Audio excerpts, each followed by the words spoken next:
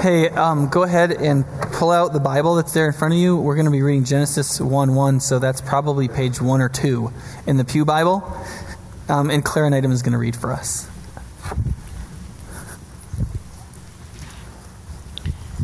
Let's give a hearing to God's word. In the beginning, God created the heavens and the earth. Now the earth was formless and empty. Darkness was over the surface of the deep, and the Spirit of God was hovering over the waters. And God said, "Let there be light," and there was light. God saw that the light was good, and he separated the light from the darkness. God called the light day, and the darkness he called night. And there was evening, and there was morning, the first day. And God said, "Let there be an expanse between the waters to separate water from water." So God made the expanse and separated the water under the expanse from the water above it. And it was so. God called the expanse sky, and there was evening, and there was morning, the second day. And God said, "Let the water under the sky be gathered to one place, and let dry ground appear." And it was so. God called the dry ground land, and the gathered waters he called seas. And God saw that it was good. Then God said, "Let the land produce vegetation, seed-bearing plants and trees on the land that bear fruit with seed in it, according to their various kinds." And it was so. The land produced vegetation, plants bearing seed according to their kinds, and trees bearing fruit with seed in it, according to their kinds. And God saw that it was good. And there was evening, and there was morning, the third day. And God said, "Let there be lights in the expanse of the sky to separate the day from the night, and let them serve as signs to mark seasons and days and years. And let them be lights in the expanse of the sky to give light on the earth." And it was so. God made 2 great lights, the greater light to govern the day, and the lesser light to govern the night. He also made the stars. God set them in the expanse of the sky to give light on the earth, to govern the day and the night, and to separate light from darkness. And God saw that it was good. And there was evening, and there was morning, the 4th day. And God said, "Let the water teem with living creatures, and let birds fly above the earth, across the expanse of the sky." So God created the great creatures of the sea, and every living and moving thing with which the waters teem, according to their kinds, and every winged bird according to its kind. And God saw that it was good. God blessed them and said, "Be fruitful and increase in number, and fill the water in the seas, and let the birds increase on the earth." And there was evening, and there was morning, the 5th day. And God said, "Let the land produce living creatures according to their kinds, livestock, creatures that move along the ground, and wild animals, each according to its kind." And it was so. God made the wild animals according to their kinds, the livestock according to their kinds, and all the creatures that move along the ground according to their kinds. And God saw that it was good. Then God said, "Let us make man in our image, in our likeness, and let them rule over the fish of the sea and the birds of the air, over the livestock, over all the earth, and over all the creatures that move along the ground." So God created man in his own image. In the image of God he created him, male and female he created them. God blessed them and said to them, "Be fruitful and increase in number, fill the earth and subdue it. Rule over the fish of the sea and the birds of the air, and over every living creature that moves on the ground." Then God said, "I give you every seed-bearing plant on the face of the whole earth, and every tree that has fruit with seed in it. They will be yours for food. and to all the beasts of the earth, and all the birds of the air, and all the creatures that move on the ground, everything that has breath in it. I give every green plant for food." And it was so. God saw all that he had made, and it was very good. And there was evening, and there was morning, the sixth day. Thus the heavens and the earth were completed in all their vast array. By the seventh day, God had finished the work he had been doing. So on the seventh day, he rested from all his work. And God blessed the seventh day and made it holy, because on it he rested from all the work of creating that he had done.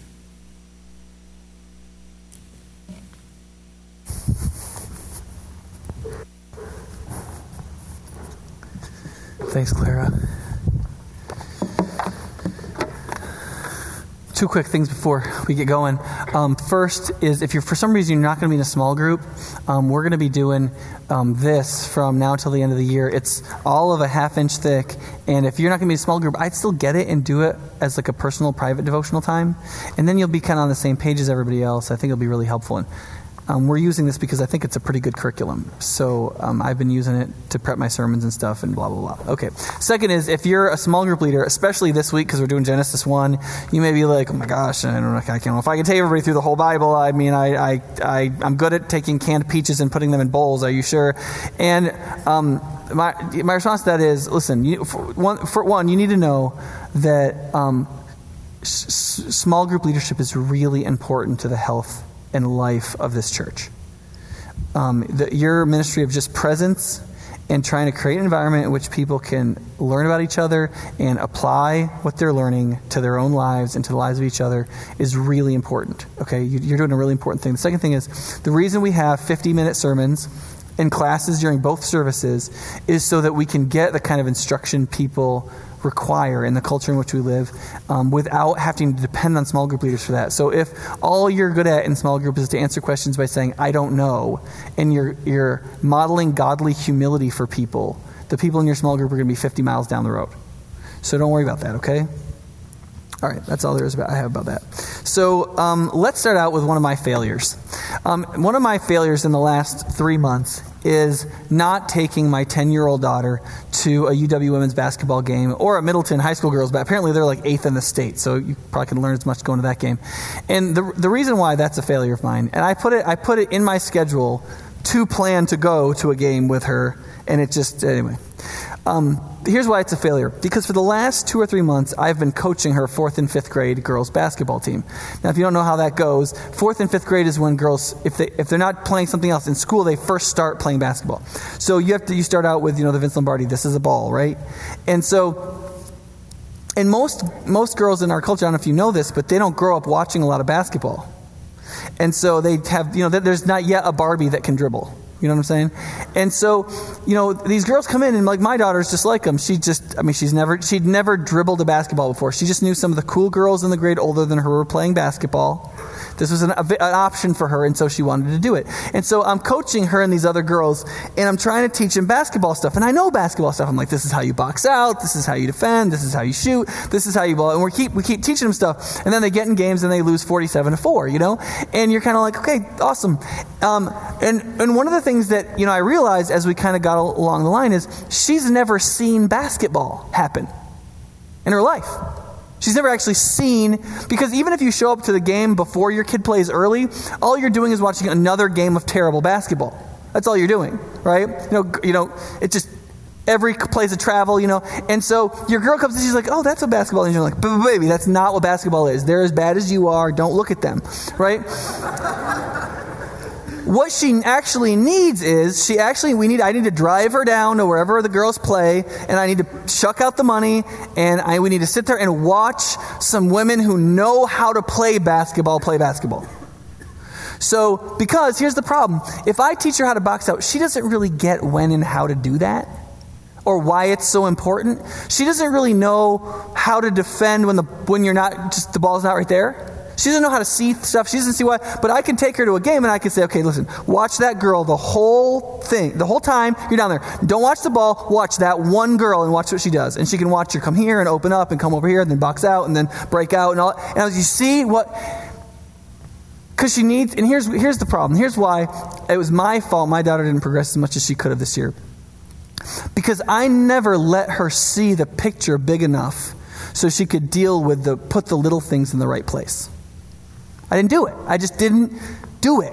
And so I spent a season teaching her and a bunch of other girls lots of little things about basketball that they didn't understand the big picture well enough to put them together.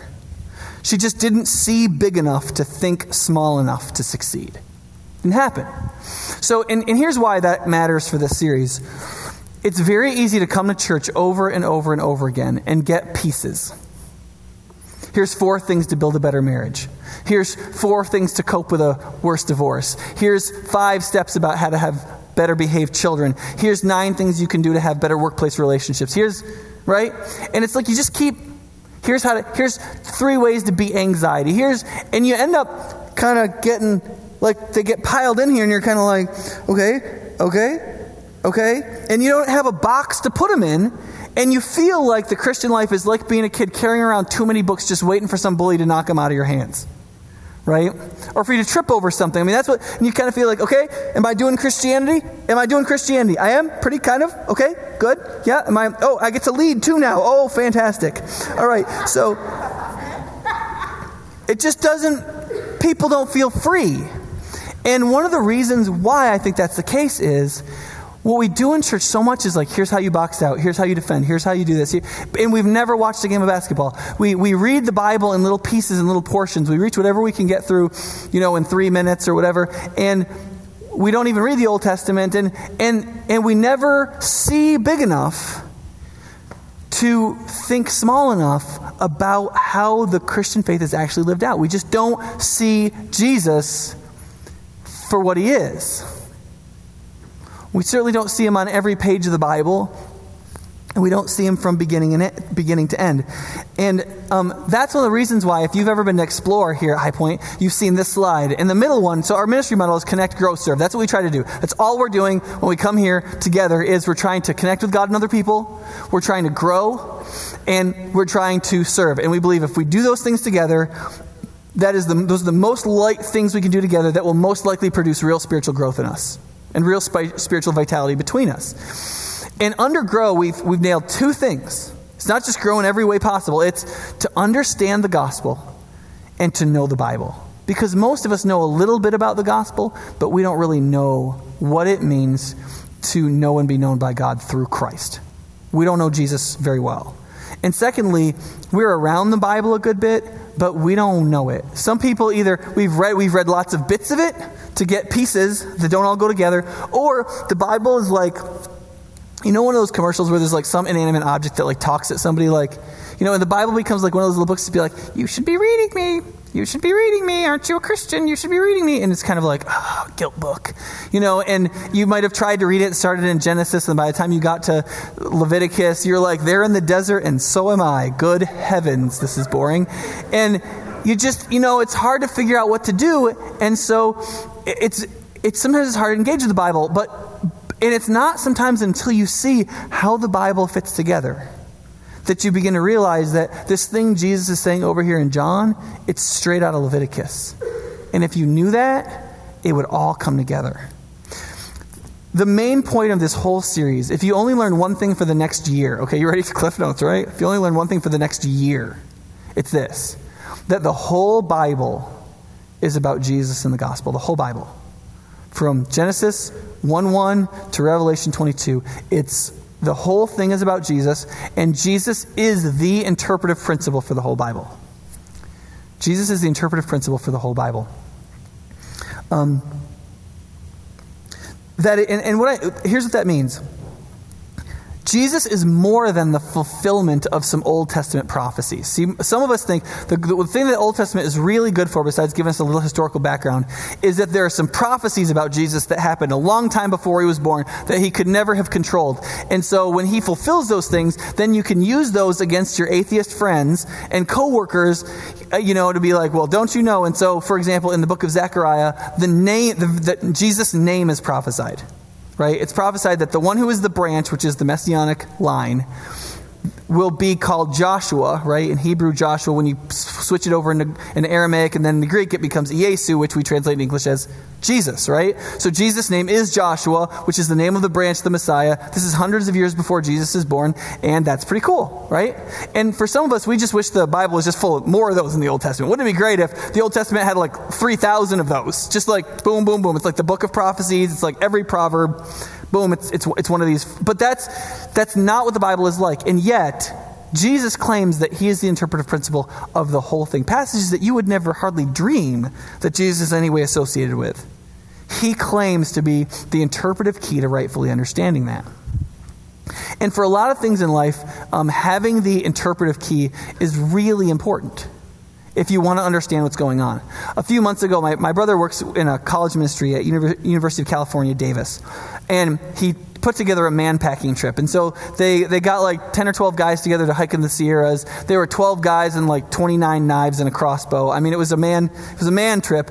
And so they went out and they hiked. And my brother was the only non-college student. And so they're out there hiking, and he realizes they're saying a bunch of stuff, and he doesn't know what they're talking about. Right? And my brother's like at the deep end of the gene pool in my family. He's a really smart guy.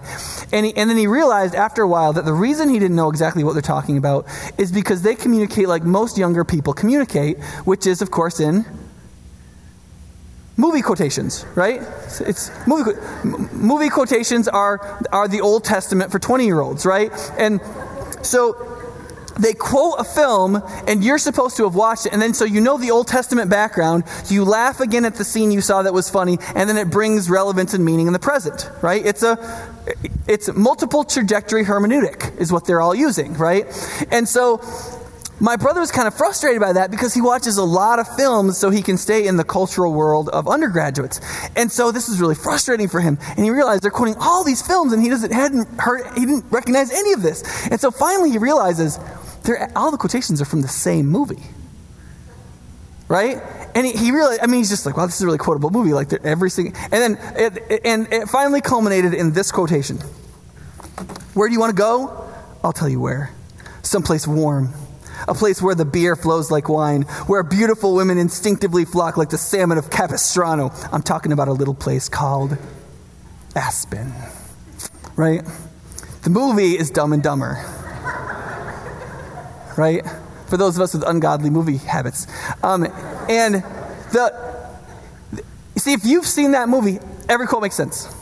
Every quote, its application, how it's used, why it's funny, it all makes sense. Just clicks, just like that. You have the interpretive key. If you don't have the interpretive key, you're perpetually mystified by what on earth these people are talking about and what are the salmon of Capistrano. I'm like, honestly, right? And everybody else is laughing hysterically because one group of people has the interpretive key and the other group of people do not.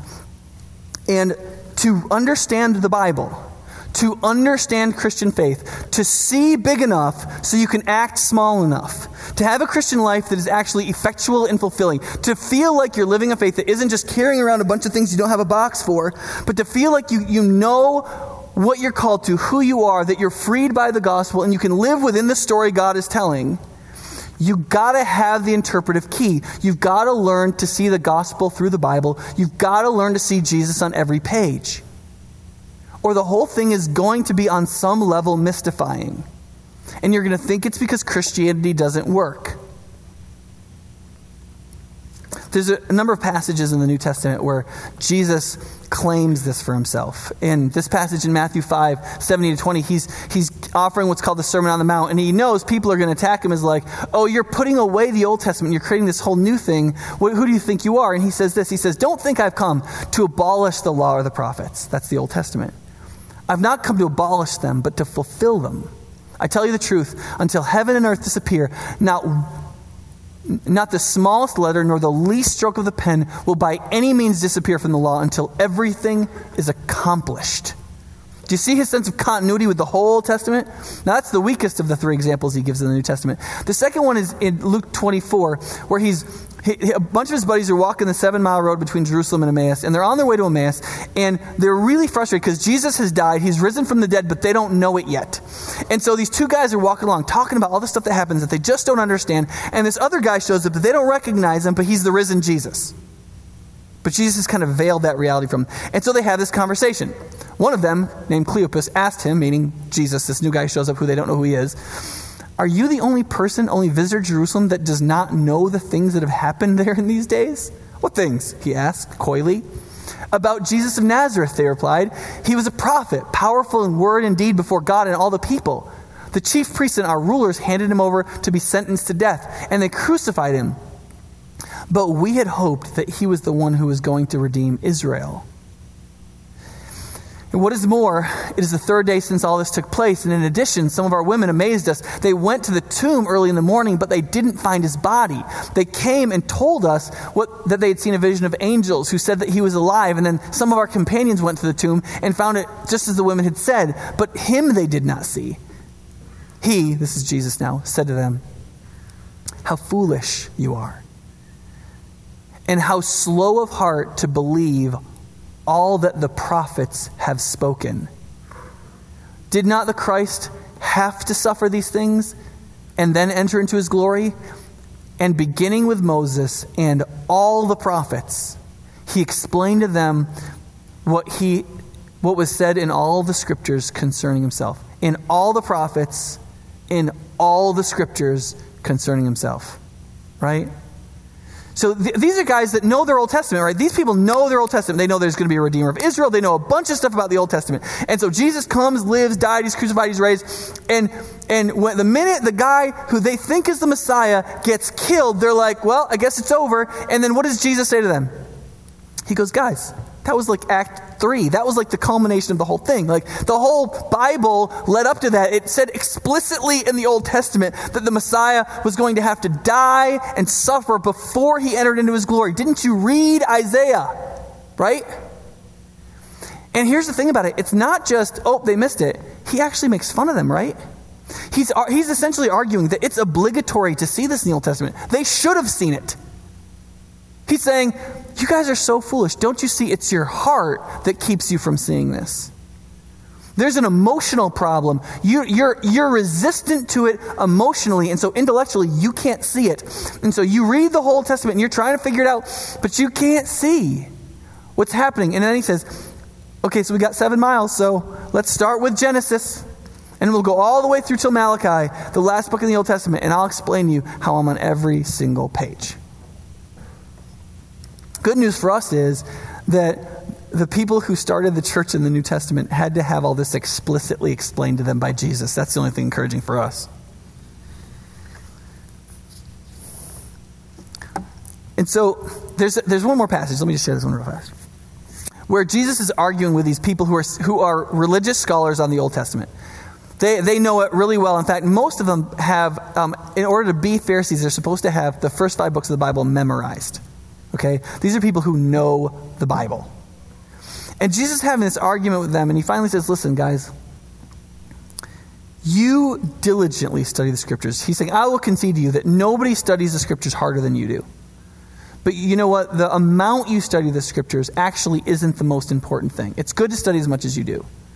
But the issue here is what you think you're doing," right? He says, "You diligently study the scriptures because in your heart what you really think is you think it's in the scriptures. It's in them that you have life. But these are the scriptures that testify about me." Meaning eternal life comes from reading the Bible and seeing that every page of it points to Jesus. He says, "Your problem is you refuse to come to me to have life."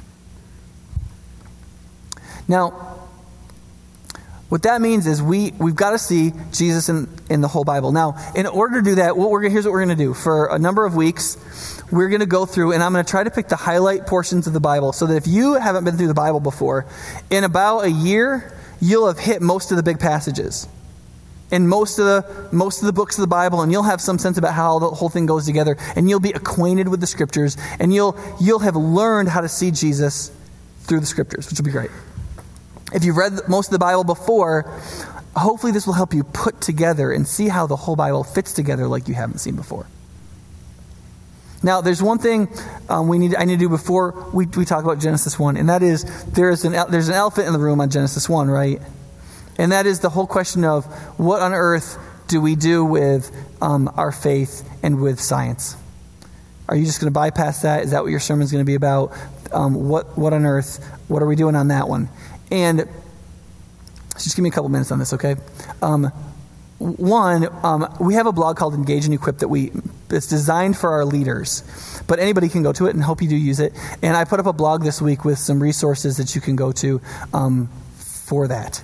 One of them is about an hour-and-a-half talk my brother did on this for engineering students at UC Davis. He has a PhD in engineering. He just finished an MA in ecology and evolution at UC Davis, and he has an MA in theology from Wheaton.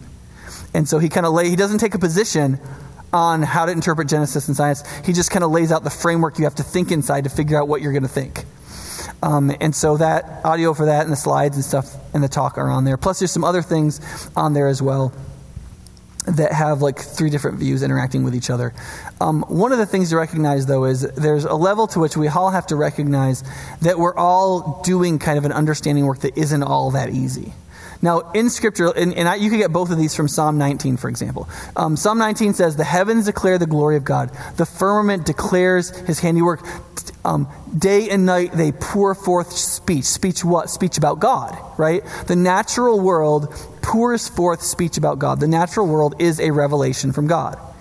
Also, there is a particular and specific revelation from God in Jesus Christ, and we get testimony about Jesus Christ primarily through the written Scriptures. So the Bible and Christ are God's special revelation. Neither of these are in conflict with each other, Christians believe. Both are true, fully true and trustworthy, and therefore understood properly are not in conflict with each other. Okay? Now, in order to understand the natural world, the general revelation, we've developed something called the scientific method. We use the scientific method as an interpretive method to understand the natural revelation as best we can. When we do that, we produce something called scientific synthesis, which is what we normally mean when we use the word science. Science really means doing this. But when we say science, what we normally mean is what we've come up with, what people who do that for a living say, right? And that is a fallible process because human beings are involved, okay? Now, with the Bible, we also do something to understand it. It's what we call hermeneutics or exegesis or interpreting the Bible, okay? So there's a science of how do you interpret texts? How do you do that? What are the linguistic rules? What are the genre rules? What are that kind of thing, right? And that is a science just like this is a science. And it produces something. It produces theology, what we think we can know about God. And when we put our theology and our science together, we get a worldview, how we see the world, okay? Now, here, if Psalm 19 is right, that the creation pours forth speech, and by the time you get to verse 4, it says, the law of the Lord is beautiful, nourishing the soul, right? The Bible is from God. It's a revelation, a special revelation. The natural world is from God. It's a revelation of God's glory. These two are not in conflict. However, when you finally get here and here, do you sometimes have conflict? Yes, right? Yes. What we think we know here and what we think we know here are in conflict with each other. Well, what do? Well, we just believe that, right? Well, you can do that. That's one way to go. The other thing you can do is you can say, wait a second, I probably screwed up either here or here. So you go back to the methodology and you redo the work. And you come back with this, you come back with this, and you see if there's still conflict. And if there's not, you can proceed to here. Does that make sense? Now, when Christians do this, right now, if you read broadly in Christian faith, you get this. Basically 14 different models for understanding how the two work together. Okay? I'm not going to go through them all right now. Okay? Somebody just clap. Is that Timothy? Okay, so, and in each one of these, you're second guessing something and you're redoing some kind of work. Okay? In order to be what we call Bible-believing Christians, though, one of the things you have to recognize is whatever you do with that, it needs to affirm what's called the authority of Scripture, or in evangelicalism, what we call the inerrancy of the Bible, which in the sort of classic statement is from 1980 called the Chicago Statement. J.I. Packer, who was one of the key authors, said, "The Scriptures are entirely reliable, without error, in what they seek to assert. That is, the Scriptures are not inerrant in what you interpret them to mean and what you say they mean. The Scriptures are inerrant in what they actually say, which we are imperfectly interpreting oftentimes. And God is actually not obligated to support what we say the Scriptures say. He's obligated to support and stand behind what they actually mean." Does that make sense? And so when we recognize that, then you can go to different passages and you can say, okay, if there's tension here, you need to go back and second guess the work you've done. And I'm not saying you need to second guess your theology all the time. Science is an extremely fallible human endeavor. Anybody who's in science, who has any humility at all, should be able to tell you that. But so is theology. I've done some stupid things Bible interpreting. And if you read anything in the history of the church, good heavens. The Bible is not really easy to interpret. And the early passages of Genesis can be pretty tough. And so the reason why it's important to think about this is Tim Keller wrote this. Because what Keller was interested about, he's like, well, wait, what about people who are here who don't believe in Jesus? Right? They're coming in with a scientific view already.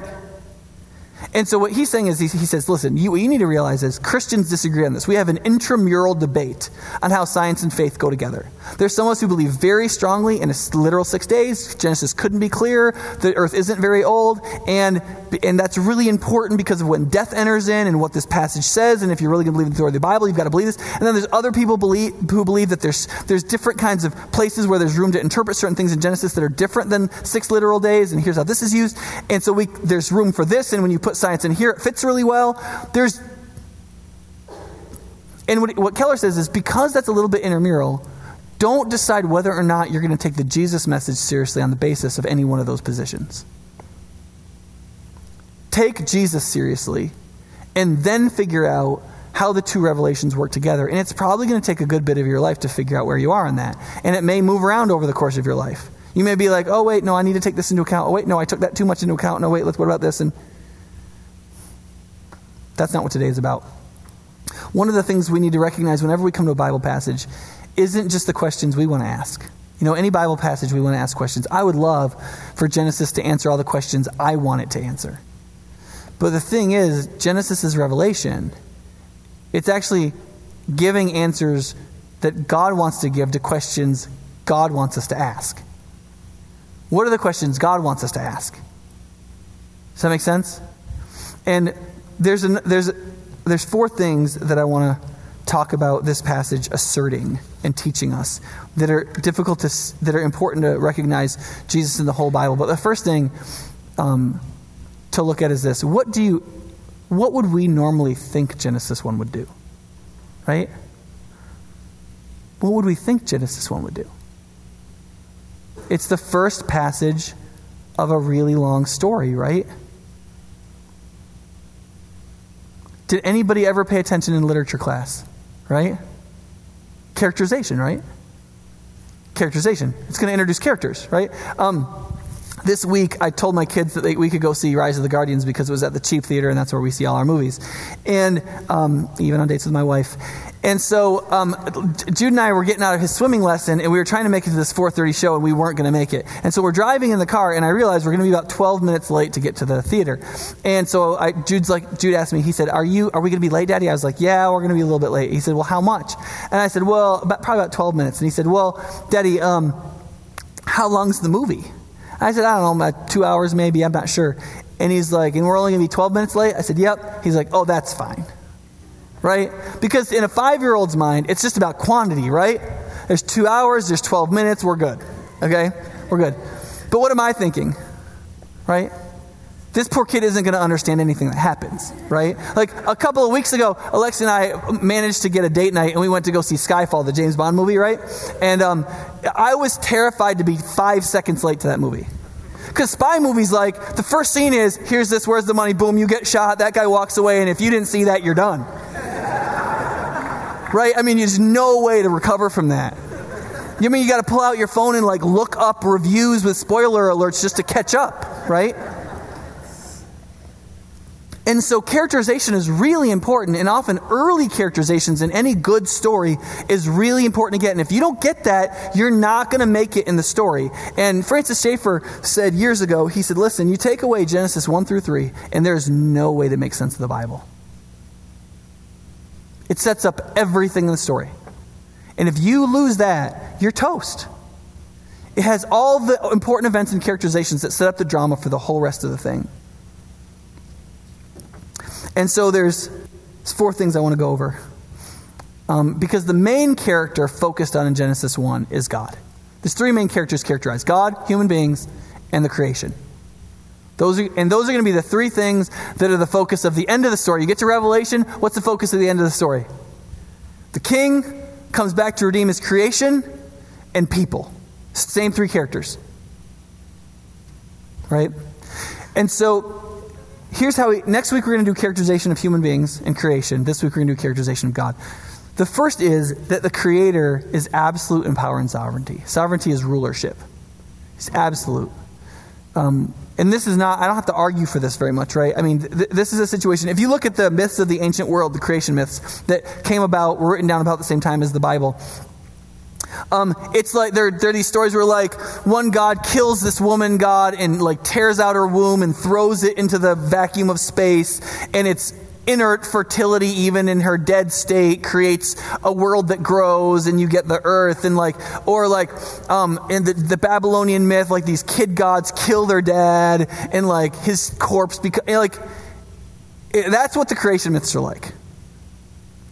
And in this creation narrative, God just says, let's have some light. Just speaks, that's it, right? It reminds me of, I don't know if you want it, but it reminds me of the Iron Man movies. You know the Iron Man movies where like Tony Stark has that computer and the stuff comes up and he's just like moving stuff around, right? Like I wish they had one of those for kids where like you could like take your kid and you could pull out the rebelliousness and you could take the this and you could put in the being nice and please and there, it would just... You get one of those 3D printers and boom, there you go. You're good. But this like without even the hands, it's like, let's have some light. Okay, we'll split up the light and the darkness. Let's get a border around that. Okay, I like it. It's good. Right? I mean, it's just, that's it. Like, and the boom, universe, right? There's this sense of just like effortlessness in the Creator. He just says, let's have some light. Okay, there it is. And boom. And the reason why that's important is because a lot of Christians believe the most fundamental distinction in Christian faith is the saved, unsaved distinction. Right? Are you saved or are you unsaved? Do you know Jesus or don't you know Jesus? Are you forgiven of your sins or are you not forgiven of your sins? What's your relatedness to God? But that's the most important distinction for you probably. But fundamentally, in relationship to reality, the most important distinction is the creator-creature distinction, or the creator-creation distinction. Are you the sort of being that creates and is uncreated, or are you the kind of being that subcreates and is a creation? And what does that mean in terms of your standing? You see, in most of the religions that purport to be Christian that aren't really, and I won't name names right now, but they actually fail on this point. That you push them long enough about Jesus, and they ultimately will admit that Jesus is a created being, not the uncreated God.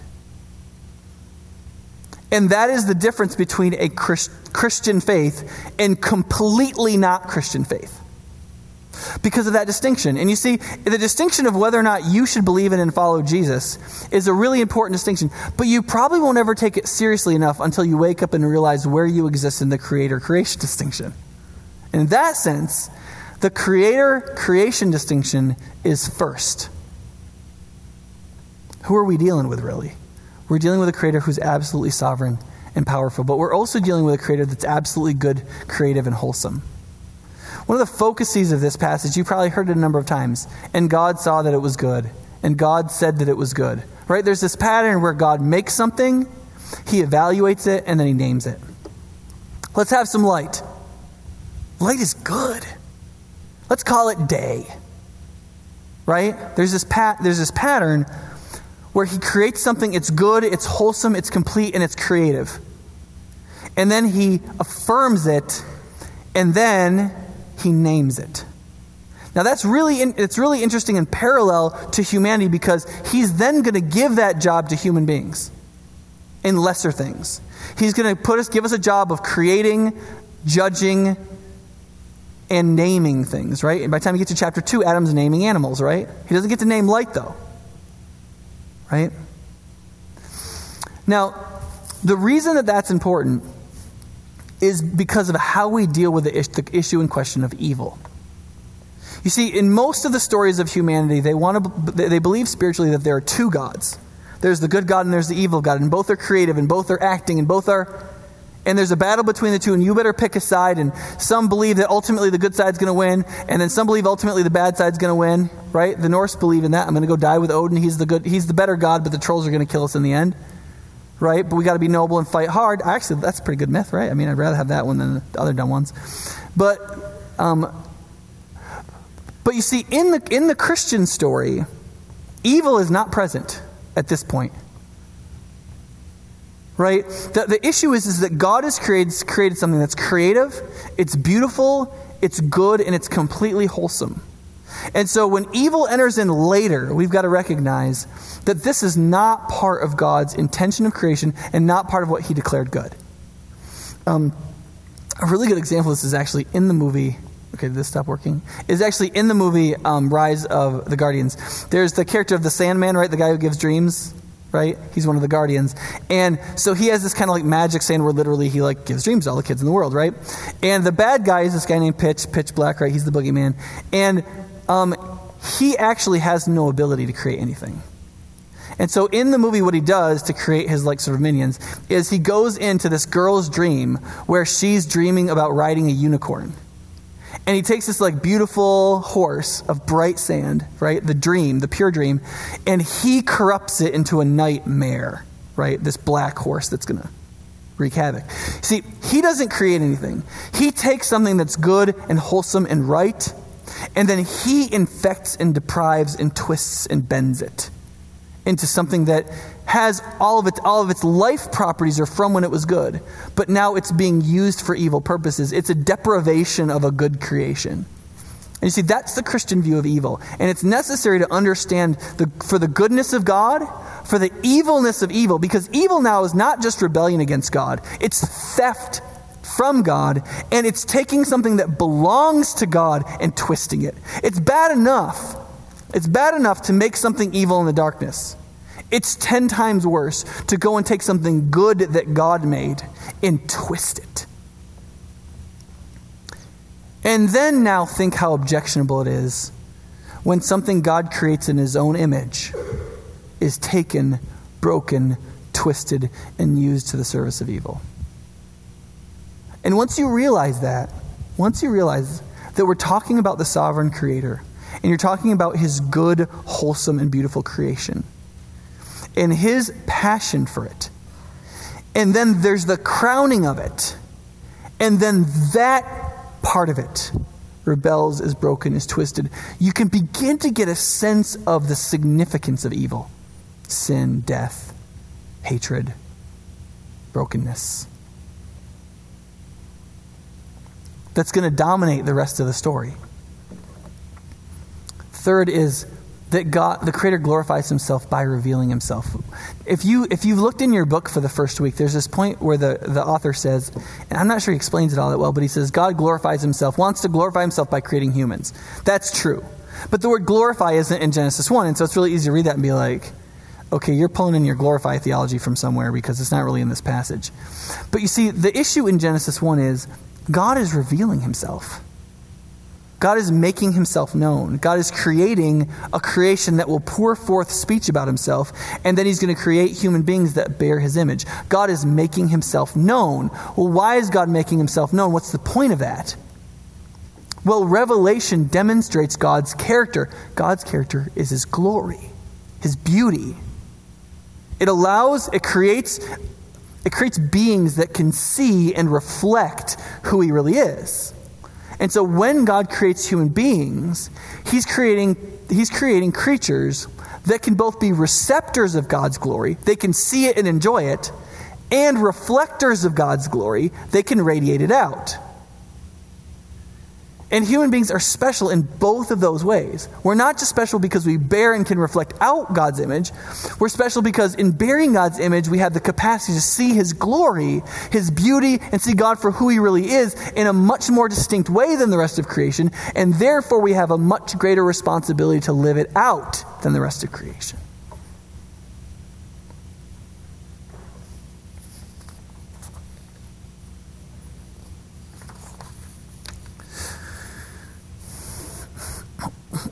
What that also means is that we also have, human beings also have the potential to reject and conceal God's glory like nothing else. But we're going to talk about that week 3. So lastly, seeing Jesus on every page. God displays himself supremely in Jesus Christ as both creator and human. True humanity. You see, in this passage is creation and true humanity. And Scripture teaches that both of these point to Jesus. Jesus is the true creator, and he is the true human. We'll talk about Jesus as a true human next week. But look at this passage in Colossians, right? He's talking about Jesus. He is Jesus. He is the image of the invisible God, right? The image, the seeable portrayal of the God who is invisible. The firstborn over all creation. Now, before you get thrown by that word firstborn, pay attention to the upcoming preposition, for, right? So this is going to explain what it means that Jesus is the firstborn, right? For by him all things were created, things in heaven and on earth, visible and invisible, whether thrones or powers or rulers or authority. All things were created by him and for him. He is before all things, and in him all things hold together. So does it sound like he was the first created thing? That's what firstborn means? No. You see, firstborn is the person who gets the inheritance, right? Who gets to become king next? The firstborn, right? The position of firstborn, it means the exact same thing as son in the Bible. Jesus is the Son of God. He is the heir. He is the direct owner. He is the one. And because when you move on to the next passage, he becomes the firstborn from among the dead. That is true human. So before he's the firstborn over all creation. That is, he is the owner, the maker, the creator. He is true creator. All creation points and owes itself to Jesus, right? And then he's the firstborn from among the dead. He is the first of true redeemed humanity. He is human as human was meant to be. He is the God-man. He's the one who, if we look to see what human beings could have been and what they will be, ultimately, that is embodied in Jesus, the crucified Savior. He saves us, but on another level, he is us as we were meant to be.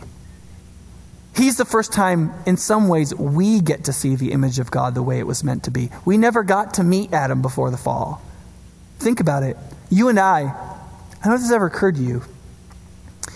You and I have never seen humanity the way it was meant to be. We've never tasted it. We've never touched it. We've never been around it. The sweetest relationship, the sweetest fellowship, the sweetest community, the sweetest journey you've ever been on with any human being, you have not yet tasted what humanity was meant to be, what humans were meant to be. You've never seen it in yourself or in anybody else.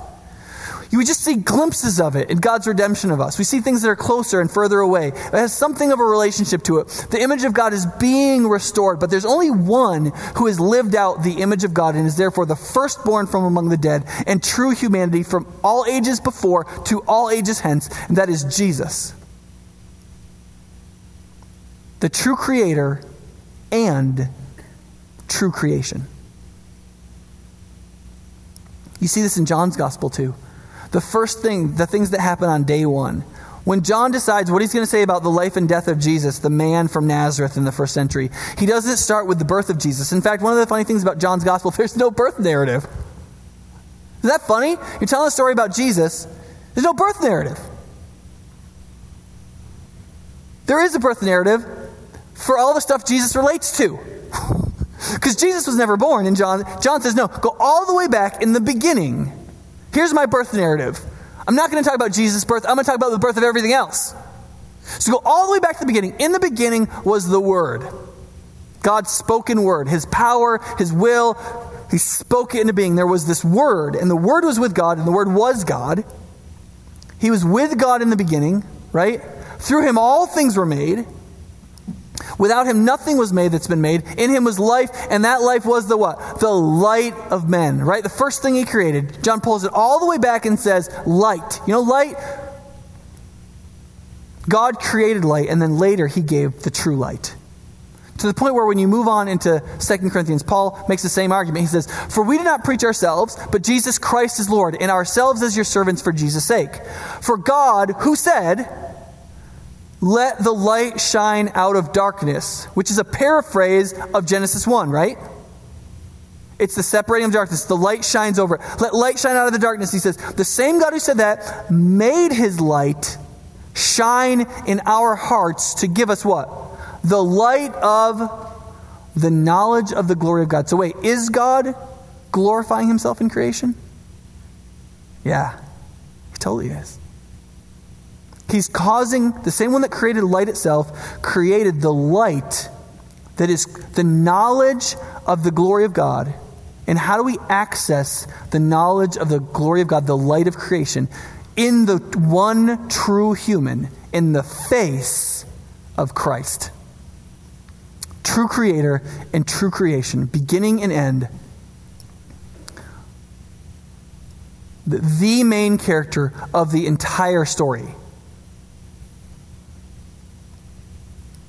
And there's two things that we can end with. The first is, whether you're a Christian or not, do you know who you're dealing with? You see, it's very easy to think of Jesus as some kind of first century sage, or some guy who rambled off some nice things, a good moral teacher whose morals we don't think are good, that kind of thing. You can think of Jesus that sort of thing. He's sort of like this sort of dead prophet from the first century that might have risen from the dead, and that might have some significance for you. What this book says, what the Bible actually teaches, is that Jesus is the incarnate, that is in-fleshed, eternal creator God who started the story of reality that we are in. And we can't understand ourselves, and we cannot understand the story that we find ourselves in, and we can't understand, well, most things as they really, really are without knowing that. Now, if you're not a Christian, you might be like, okay, now you're just intellectually bullying me. No, I'm not. What I'm saying is, it's one or the other. It's not something in between. If you're deciding about Jesus, you can believe that's all false. Right? The empirical question of whether this is true or false is beside the point. The question is, what's the claim before we decide whether it's true or false? The claim isn't Jesus can be your special friend. That's not what we're selling. The claim is, there is one who by His word can create physics complex enough that we're still speculating about how it actually works. And that one has intended for there to be a creation that He ultimately chose to redeem and has called you to be part of it. You belong to Him. You always have. Will you respond to and belong to Him willfully through faith? Or won't you? That's the claim. It's true or false. A bunch of us think it's true. And we're trying to live it out. But no matter how you slice it, you got to know what the question is, even if you don't have an answer yet. And the second thing is this. Genesis 1 is all of grace. Do you realize that? I didn't really think about that till this week. You see, we talk about later on when Jesus dies for us, it's all of grace, meaning grace is just favor. It's what you don't deserve it. You have no claim to it, but it's given to you. Right? That which you receive, which you have no claim to, it's just the generosity of the other person. You know, God, why does God love us? Because He's loving, not because we're lovely, right? Salvation and creation come from the exact same place. Grace. Right? Wouldn't it be terrible if your kid came to you one day and said, my whole life, I've just been living for your approval? Wouldn't that be a terrible thing for your kid to say to you? Right? I've just been living for your approval. I thought you wanted me to be this, and I've just been trying to be that my whole life, and I just don't think I know I've been disappointing you. It'd be terrifying for you, right? Why? Because you didn't give your kid life so that they can earn it. You didn't give the gift of life and nurture a human being so that they could earn that gift back from you. If you did, you're a horrible parent. Come on, we'll pray for you. We can all repent together, right, after the service and turn around. But you give life because you give life. Women bear children at great cost to their own bodies and time and sleeplessness, not so their kid can ultimately earn it back, because they give life. They give it freely. Creation is a free gift of grace. You exist because God willed that you existed, because he creates. Not because you earned creation or would earn creation. And if you can get the concept that you exist because of God's free grace, you could understand the concept that you are saved by God's free grace.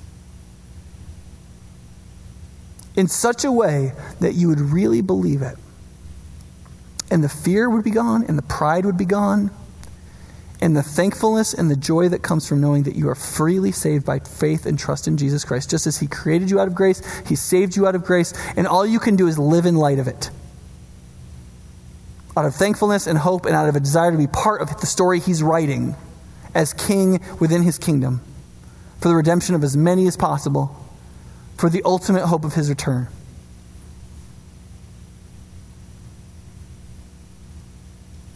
And if you can see creation's out of grace, you could see redemption is out of grace. And that's not just for people who don't believe in Jesus. That's the gospel for people who do. Every human has the hardest time believing in the free, favor-filled, compassionate grace, generosity of God. Just keep going back to earning it. And just go back to how silly it is to try to earn your creation. And you'll somehow see how silly it is to try to earn your salvation. The result of that would be, if you can see Jesus in creation, you can already start to put things in place, to put them in the box and put them aside and be free. Let's pray. Father, thank you for your love and your creative work. We thank you that we can put our trust in you as the creator. We pray that you'd help us as people to be as faithful as we can be in understanding the scriptures in relationship to how you've created and the finer points of what you teach in Genesis 1 and 2 and 3.